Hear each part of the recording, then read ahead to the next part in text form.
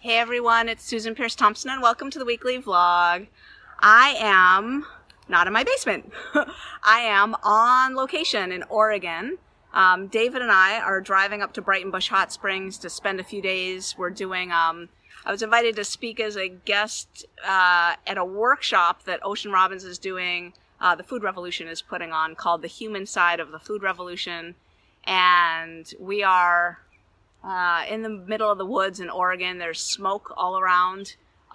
We're hopeful that the forest fires don't get any closer. There's actually some new forest fires that have cropped up near Breitenbush, but we're still excited to go, and we'll of course keep our eye on that. And so I have a feeling this vlog is going to be a little controversial. I'm doing something right now that I've never done before, that I have avoided as a food addict, and I finally got curious about, and it's a water fast.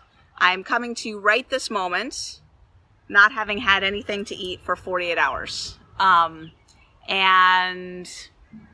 I'm feeling pretty good so far.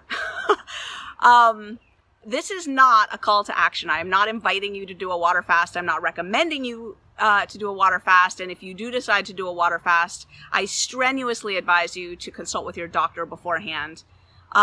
Better yet, do it medically supervised. There's one place in North America that does medically supervised water fast. That's the True North Health Center, which is in Santa Rosa, California.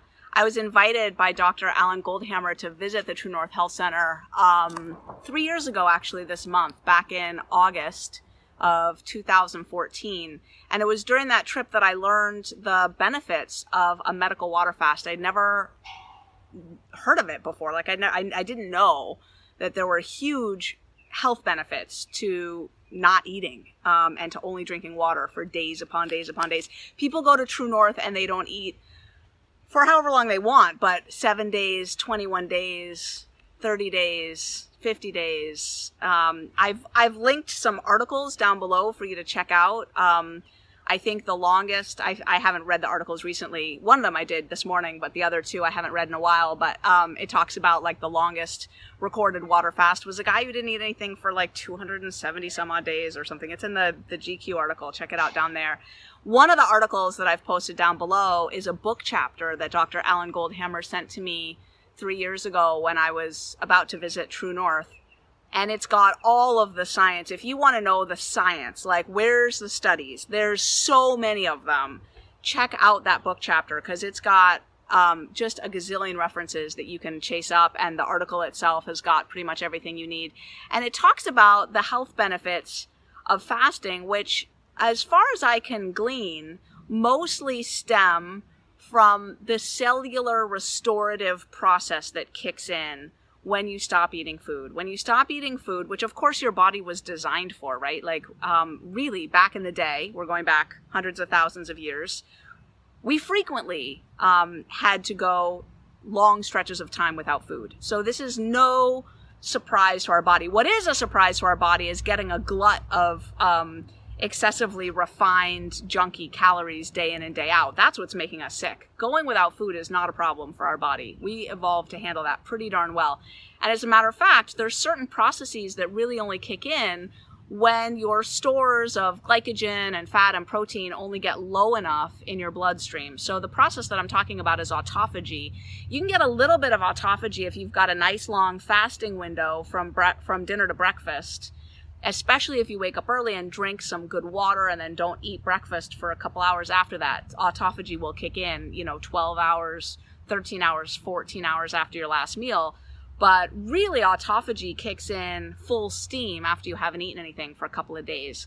And autophagy is the recycling of old cell parts. It's the healing of the cells. It's the regeneration and cleansing of your cells. And am I feeling it? 48 hours after having eaten anything? Kinda. Like, I feel pretty good. I'm kind of surprised at how good I feel. Like, I feel not as sluggish as I thought I would. Not as, like, hard done by as I thought it would. Like, I thought it would be harder, to tell you the truth. It's not actually that hard. And maybe that's because I do bright line eating and I'm used to, like, not responding to every food cue that comes my way. Like, hunger is not an emergency. I was pretty hungry yesterday. I went through periods where my stomach was grumbly. Today, not so much. And what I hear is that you reach a point where you're just never hungry at all anymore. Like you could just not eat for days and days and days and days and not feel hungry at all. The reason that I never water fasted before is that I was afraid as a food addict that stopping eating for a period of time would lead to a rebound of equal and opposite overeating later. And of course, I can't report on that now, right? I can only report on that like in a month or so. Like, how's my program after this? Does it start to set up a cycle of like, well, I can eat more quantities now because I can always not eat for a couple days later and like, you know, slim back down or, you know, whatever. Like, I don't know. When I was in my 12-step food addiction program, fasting was like the devil. Like, it was anathema. It was like, oh, we don't even go there. Like, that's insane. That's not good for us food addicts. Like, if it's healthy, great, but that's for other people. It's not for us.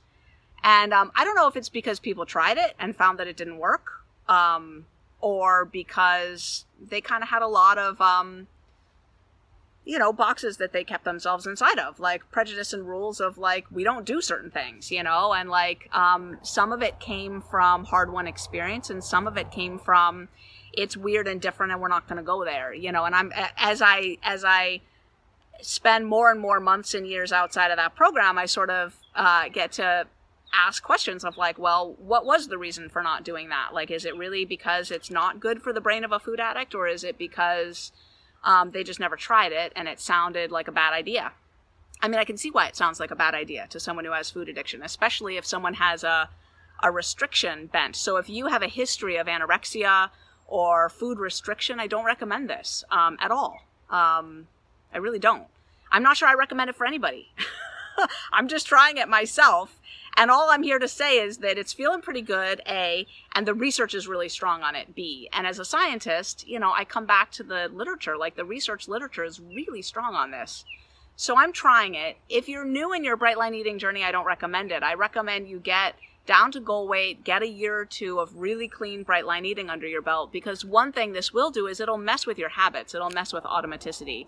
And if you're in the first year of setting up your Bright Line Eating habits, this isn't what you want to be doing. You want to be absolutely laying your train tracks strong. Like, don't mess with it. Don't mess with the system. Get your bright lines bright and your automaticity, you know, just chugging along. Breakfast, lunch, dinner, no exceptions ever. Just get that really, really strong.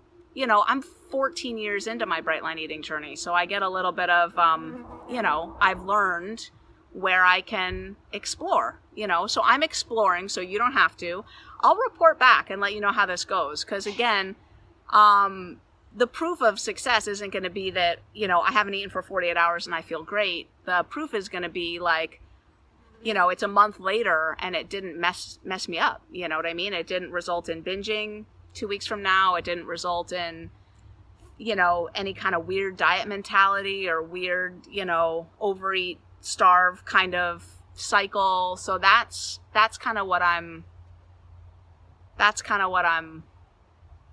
watching out for, so to speak. Yeah. So, yeah, autophagy's happening. I feel pretty good about that. You know, the research is really strong. Cancer, heart disease, arthritis. It really reduces inflammation in the body. I feel that. I feel a lot more limber. I had some inflammation from a bunch of dairy that I ate in Norway. We went to Norway, and I'm sorry, they got really good cheese there and really good dairy. I don't usually eat dairy at all, but I started eating actually quite a bit of dairy for my protein, and I just, you know, that, and then the flights back, I just landed, I was feeling really inflamed and ugh. And the water fast is taking care of that. Like, I feel really cleaned out, and it's gonna get even better, I think, in Breitenbush when we do the soaking. I think my oh, sorry, just checking on my microphone. My microphone is down here. It always is, by the way. That's where I tape it to my skin. Anyway, I thought it fell, but it didn't. So yeah, I think that's the vlog. Like, I'm just reporting on an experiment in progress on water fasting, and I just wanted to spread some of the science of water fasting. I will say that I think I got up the courage to do this because I've been doing some intermittent fasting lately For me, what that looks like is I'll eat breakfast and lunch at the same time, first thing in the morning. I don't mind that. I like eating a big breakfast. And then I'll eat dinner at maybe 2 or 3 in the afternoon, and then I won't eat anymore. So I'm still getting breakfast, lunch, and dinner. I'm just eating breakfast and lunch at the same time. And the research on intermittent fasting is very, very strong too. Very strong. And actually a study just came out about a month ago showing that, how did it go? Basically, it was a study where they looked at the eating habits of thousands and thousands and thousands of people over a period of time. And what they found was that eating 1 or 2 meals a day predicted weight loss over the years. Eating 3 meals a day predicted weight maintenance, and eating 4 or more times per day, meals per day, including snacks, predicted weight gain in the population.